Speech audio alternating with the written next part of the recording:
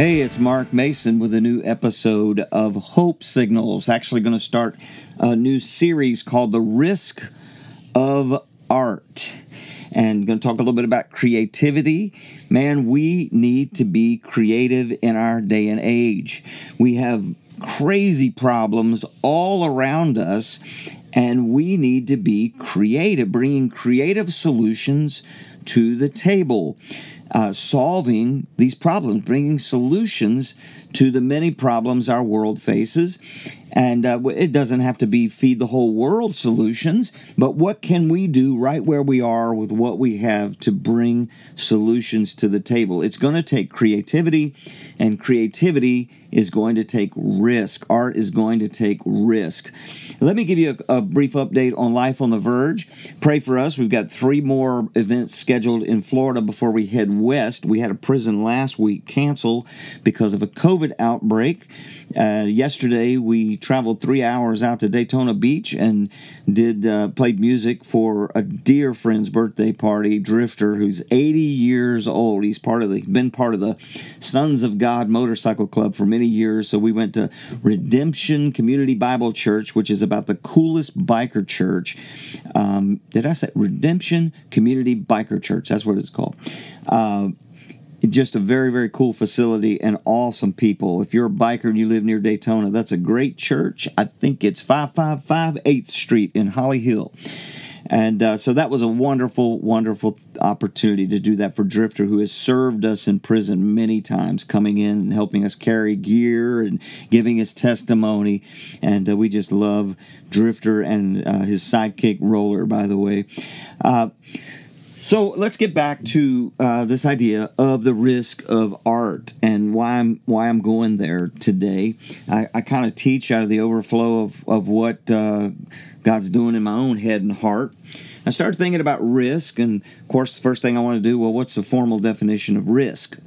It's a situation involving exposure to danger, harm, or injury. I realized, the older we get, the more we want to minimize risk, but maximize outcome. We ask the question, what's the smallest risk I can take for the greatest reward? When we're kids, we're inclined to take more risk. We're a little more crazy. I used to say risk requires courage, but there's a fine line between courage and crazy. When we were kids, my brother, he roller skated off the garage roof and did a somersault to impress our friends. That maybe there's some courage there, but that's probably on the crazy side of the line. God hadn't called us to be crazy, but He has called us to be courageous.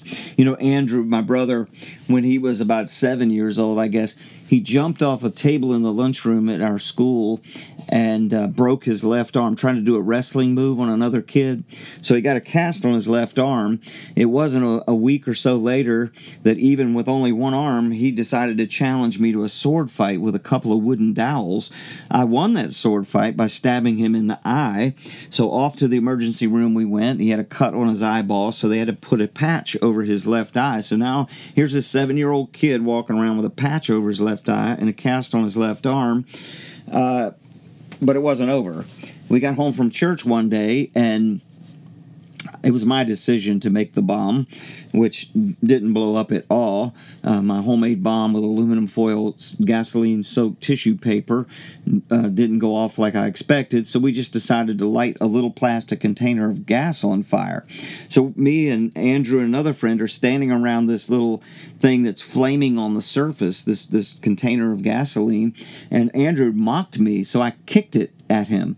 Well, the gas sloshed up his leg, and he was on fire. He ran down the driveway, spinning in circles, doing exactly what you shouldn't do, and the fire grew and grew. I tackled him and put the fire out. Thank God he had taken off his polyester church pants, or he would have totally gone up in flames. He was wearing Sears Toughskin jeans. which protected him to some degree. I begged him not to go in the house and tell my mom, even though he was just scorched. His pants were scorched.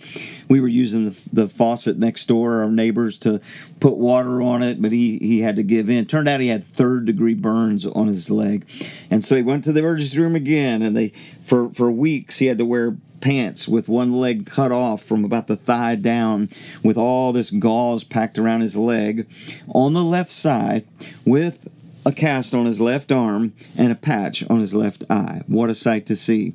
He looked like he was either a victim of child abuse or he was on the driver's side of a car when it got in an accident. But that is probably more crazy than courageous.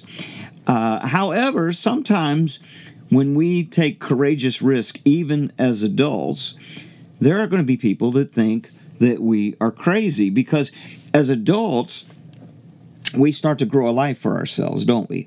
We acquire stuff, belongings, reputation, relationships, and this is where we start to grow more risk averse. We have more stuff to lose if we take the wrong risk.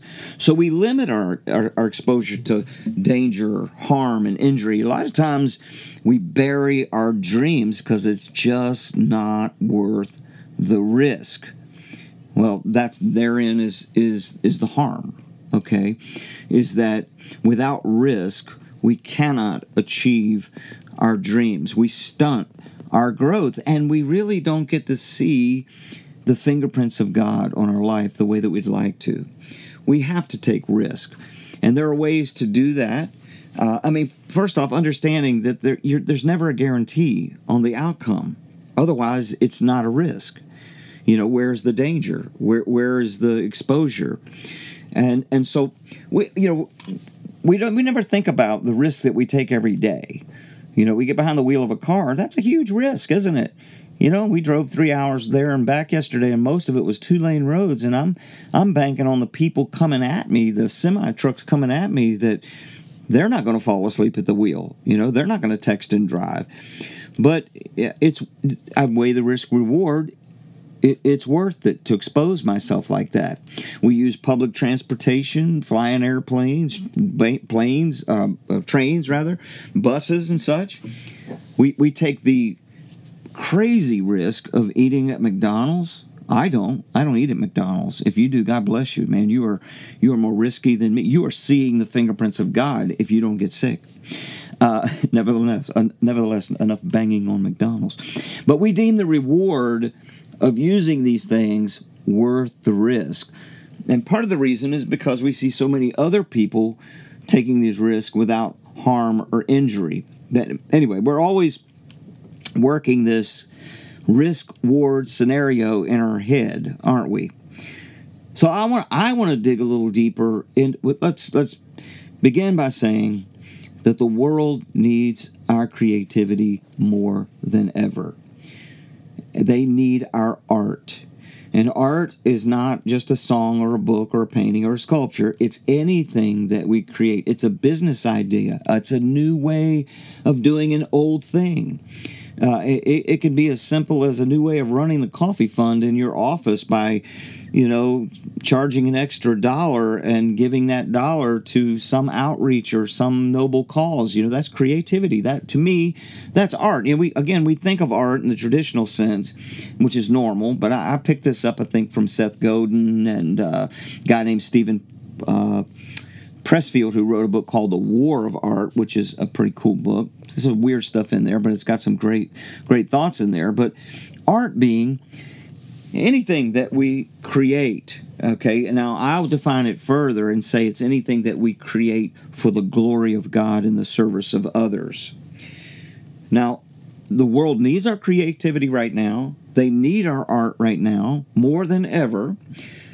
But here's another benefit. I believe that we are most joyful when we are creating. Our God is our Father is a creator. We're His children, and we're made in His likeness and image. I think I mentioned this in a previous podcast. We are born again. We become children of God, and we take on His character, which is to create. It's in our nature from from the time we're born, practically, as we start to gain cognitive ability, we start creating, and we find that joy in Play-Doh or Legos or Tinker Toys and Lincoln Logs for us old schoolers, or a sketch pad. So we're most joyful when we're creating. Unfortunately, the older we get, the more we get into a cycle of just doing the same old, and we don't try new things. We don't take new risk. And again, I think we limit how much we see God at work in our lives when we don't, by faith, take risk to create new solutions to problems, whatever that may be. And it can be as simple as songs or books or sculptures. We need that kind of art that communicates hope, that communicates positivity. But, we think about business, The Art of the Deal, pretty famous book by the infamous Donald Trump. It could be, look, one of the most creative ideas I think I ever had, I may have shared it because I'm so proud of it, was the shotgun dilemma with my kids. I think I did share this. I'll share it again. But how, they fought over the shotgun seat when they were little, who got to ride in the front passenger seat. And finally I said, look, there's 3 of you from the 1st to the 10th, the oldest from the 11th to the 19th, the middle child from the 20th to the end of the month, the youngest. Done deal. I was so proud of that. And then the youngest gets the extra days because he gets ripped off in February. So creativity, art, I want you to think of it that way, that it's a new way. Actually, Seth Godin puts it this way: the combination of talent, skill, craft, and point of view that brings new light to old problems. Now, I want you to realize this too about art, is that art is not art. This idea of using a combination of talent, skill, craft, and point of view that brings new light to old problems isn't art until we ship it, until it goes public. I've talked about that before. I'm talking about it again. Until we put it out there for public consumption or ridicule. See, we're not guaranteed of the outcome, but we do it anyway because it is the generous thing to do. If we have certain skills and abilities and crafts and point of view to put those things together and try to serve others and advance the kingdom of God, if it's a huge hit, praise God. If people ridicule us for it, oh well, we learned maybe a new way not to do it, and we go back to the drawing board and we take more risk. So let's talk about that risk a little deeper. To put your creative ideas out there is to make yourself vulnerable, and we hate vulnerability. It exposes our insecurities. I've heard insecurity defined as living your life trying to be the person you think everybody else thinks you are or thinks you should be. We can't live like that. There's a famous quote that says, when you're 20, you care about what everyone thinks. When you're 40, you stop caring about what everyone thinks. And when you're 60, you realize no one was ever thinking about you in the first place. Most people spend most of their time thinking about themselves. So let's talk more about risk, and let's turn to the Word of God. This morning, I woke up and I started, for some reason, reading about Rahab the prostitute, Rahab the harlot, from Joshua chapter 2. She's the one that hid the spies that went in to spy out Jericho. And this idea of the risk of art came out of that, of all places. As I was looking at it, reading that, I realized I already knew. Well, first off, Rahab had 3 strikes against her. She was a Canaanite. Okay, idol worshiping, children sacrificing, evil Canaanite. She was part of that clan. She was a woman. In that culture, that was a strike. And she was a prostitute. Strike 3. Yet, she was used by God to hide the spies that spied out Jericho. And so I'm like, well, I knew that. And I knew she lied to redirect the bad guys that were trying to hunt the spies out. She told them they'd already left, but she was hiding them, and then she helped them escape down the wall. Her house was in the wall of the town, and so she takes this huge risk, but she couldn't see clearly what the reward would be. She didn't have absolute control over the outcome of this risk. She just knew she was doing the right thing at the time. Now, in the end result, listen, the end result of that risk is her family was spared when all of Jericho was destroyed. She was saved. She became part of the Israelites. She is listed in Matthew chapter 1 as part of the genealogy of Jesus Christ. She is mentioned in Hebrews chapter 11 in the great hall of faith alongside Abraham and David and all these great people of faith. Rahab is mentioned. When James is talking about faith without works is dead, the example that he pulls out in James 2:25 is Rahab and how her works are what counted as righteousness. He's saying she had faith. Faith in what? Well, it tells us in Joshua chapter 2, verse 8, before the spies lay down for the night, Rahab went up on the roof and said to them, I know that the Lord has given you this land and that the fear of you has fallen on us, so that all who dwell in the land are melting in fear of you. For we have heard, take note, she has heard, how the Lord dried up the waters of the Red Sea before you when you came out of Egypt, and what you did at Sihon and Og, the two kings of the Amorites across the Jordan, whom you devoted to destruction. When we heard this, our hearts melted, and everyone's courage failed because of you. For the Lord your God is God in the heavens above and on the earth below. So she had heard what God had done already. Sometimes we need to go back and visit these great heroes of faith and how God came through for them. Sometimes we need to listen to how God has come through for modern day heroes of the faith that are doing great things for God. The risk that they took and what God did. And sometimes how it looked like failure, but out of it, God resurrected and caused great things to happen. I can't believe that things looked all that positive for Rahab at the time. You know, it was chaos, and she took a massive risk. And here's what she said in verse 12. She's already taken the risk. Now she's going to negotiate a possible reward. Now, therefore, please swear to me by the Lord that you will indeed show kindness to my family because I showed kindness to you. Give me a sure sign that you will spare the lives of my father, my mother, my brothers and sisters, and all who belong to them, and that you will deliver us from death.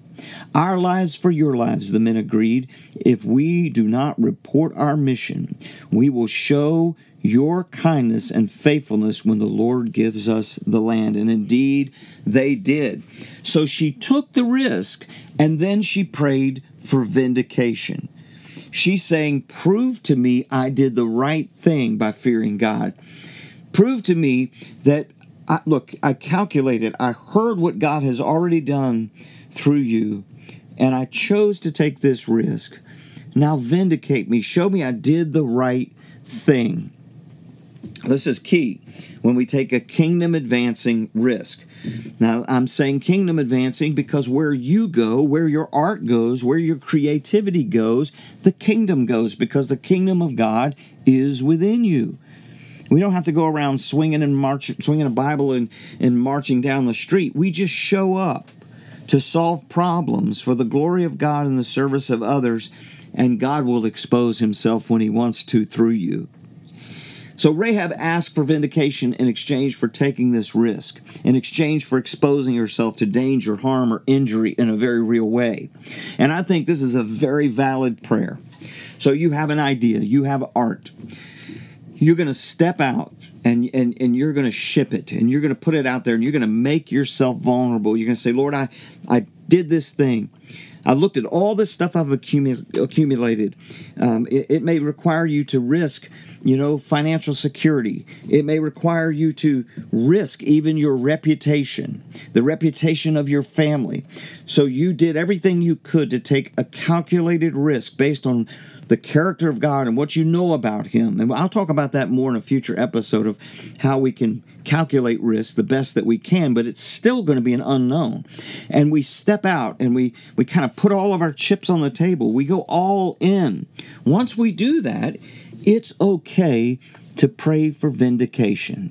To say, Lord, I've done what I felt like you told me to do, you led me to do. I could be wrong, but would you vindicate me? Would you show my motives? I pray my motives were right. They're not perfect. I'm a human. I always struggle between selfish ambition and godly ambition. I admit that, but I've did the best that I could in this flesh with your Spirit in me, to be led by the Spirit, to take this risk, to put my art, my idea, my creative solution out there, to glorify you, to serve other people. Now would you vindicate me? Would you show me? Would you demonstrate to me in a practical way, like you did for Rahab? You protected her family. She took that huge risk, and he protected her family, and not only that, he made her name great for the ages.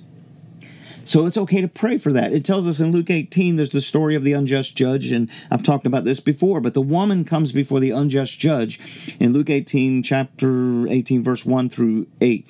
And she's demanding justice from her adversary.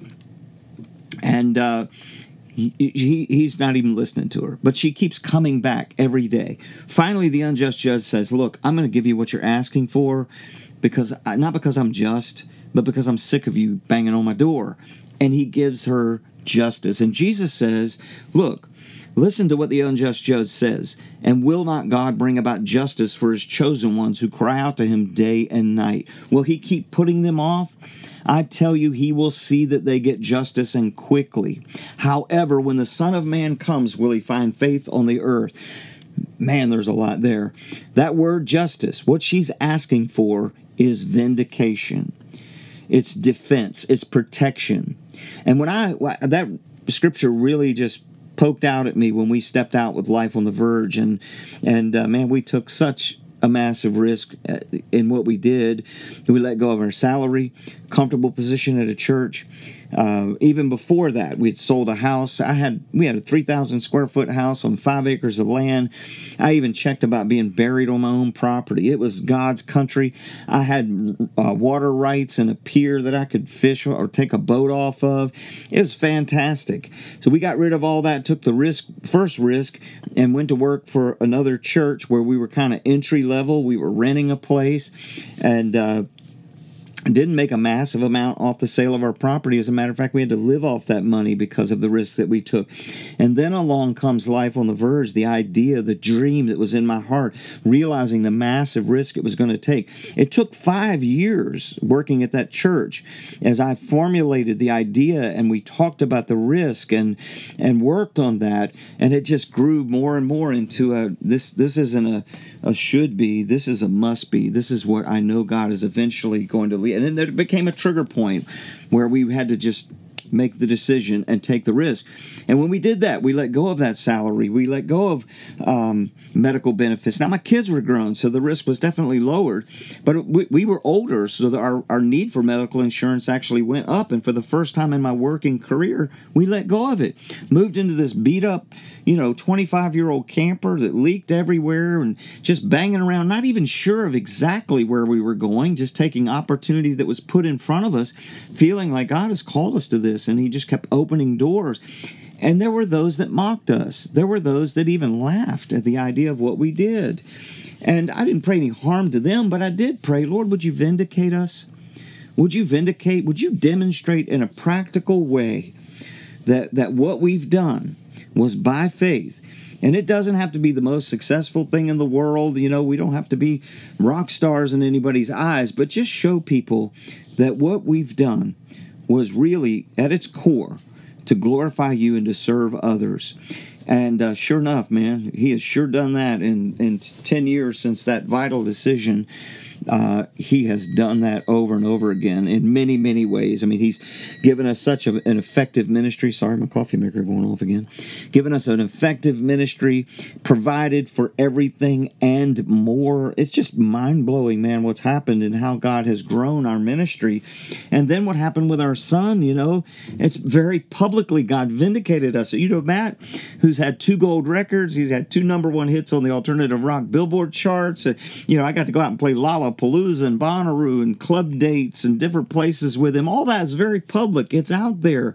And in a way, it's vindication because Matt cut his teeth playing prisons with Life on the Verge. And his manager even said that his story was just as important as his music when he got him signed.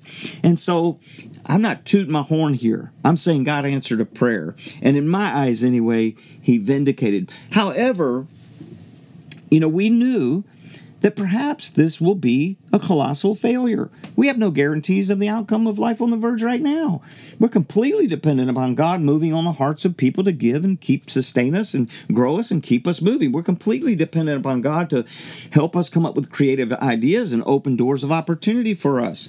So there's still risk. The temptation where we're at right now is we finally hit a stage where I feel at peace. I don't feel as if I'm kind of hovering on a hoverboard, living by faith. I feel like God has given us a little bit of a buffer. We've got a operational fund in our account. If our RV broke down tomorrow, we could probably fix it without screaming help to everybody. For years, it wasn't like that. We've got a couple of buffers here and there, and so the temptation, of course, is to draw back a little bit, and kind of but no, we won't grow if we don't continue to take risk. And so let me say this, and this is going to be probably going to take another podcast to talk about failure and failing forward and how we deal with that, because failure. It doesn't have to be final. Failure is part of the process, really, of growing and becoming all that your potential demands you be and do. Let me just conclude by rehashing here for my own sake. We're most joyful when we are creating art. And I believe that, we need to be creating art, creative ideas, new solutions to problems more than ever in our day and age. Number two, art is anything we create for the glory of God in the service of others. Think of it like that for the purpose of this series. Art isn't art until we ship it, till it goes out. We make ourselves vulnerable and we put it out there. Shipping our art requires risk, because it might be celebrated, it might be ridiculed. We don't know. If it does get ridiculed, if it falls flat, what do? We start trying to examine, how can I do it better? And we go back to the drawing board. I'll talk a little more about genre, not just music, but the idea of, Seth Godin has also written a book called Tribes. I don't know if he talks about genre in that, but he talks about it in the book The Practice. And I know, like with our music, for example, we've recorded 2 very nice albums, but I know they're not genre specific enough. There's some blues, there's some classic rock, I don't know what you call it, adult contemporary rock. And we do have to narrow down genre. Who's it for is the question that we need to ask.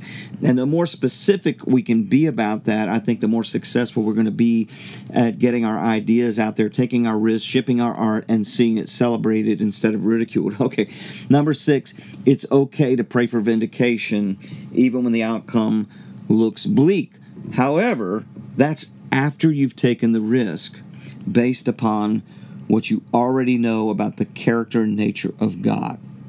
And so I don't know maybe you're sitting on some ideas. Maybe you're sitting on some art that needs to be shipped, or maybe you buried a dream because you just didn't think it was worth the risk. But you have skills, abilities, talents, ideas, a point of view that could help our world in this crazy day and age. It could shine a bright light in the darkness in which we live.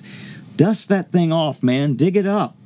And start asking God, how can you use this thing?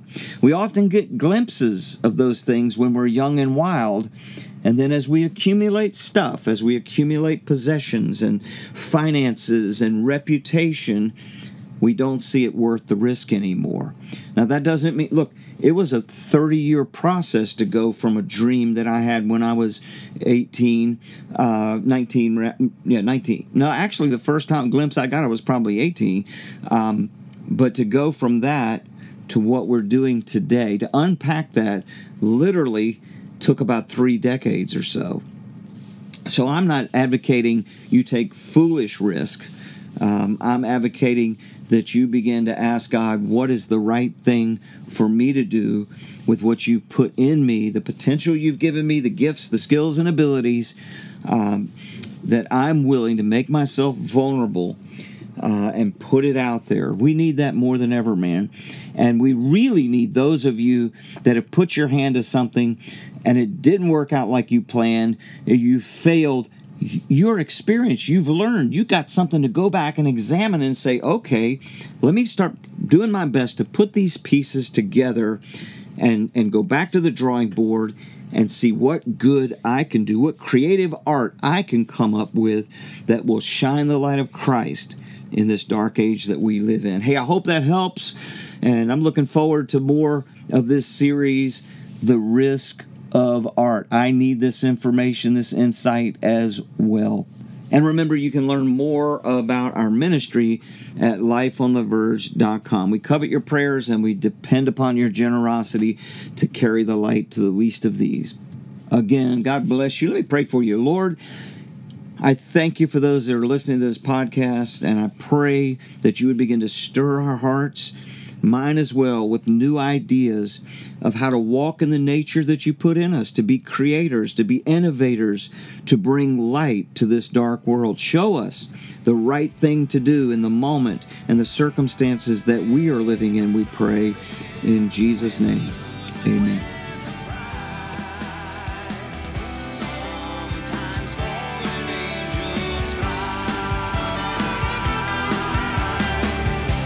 Sometimes fallen angels fly.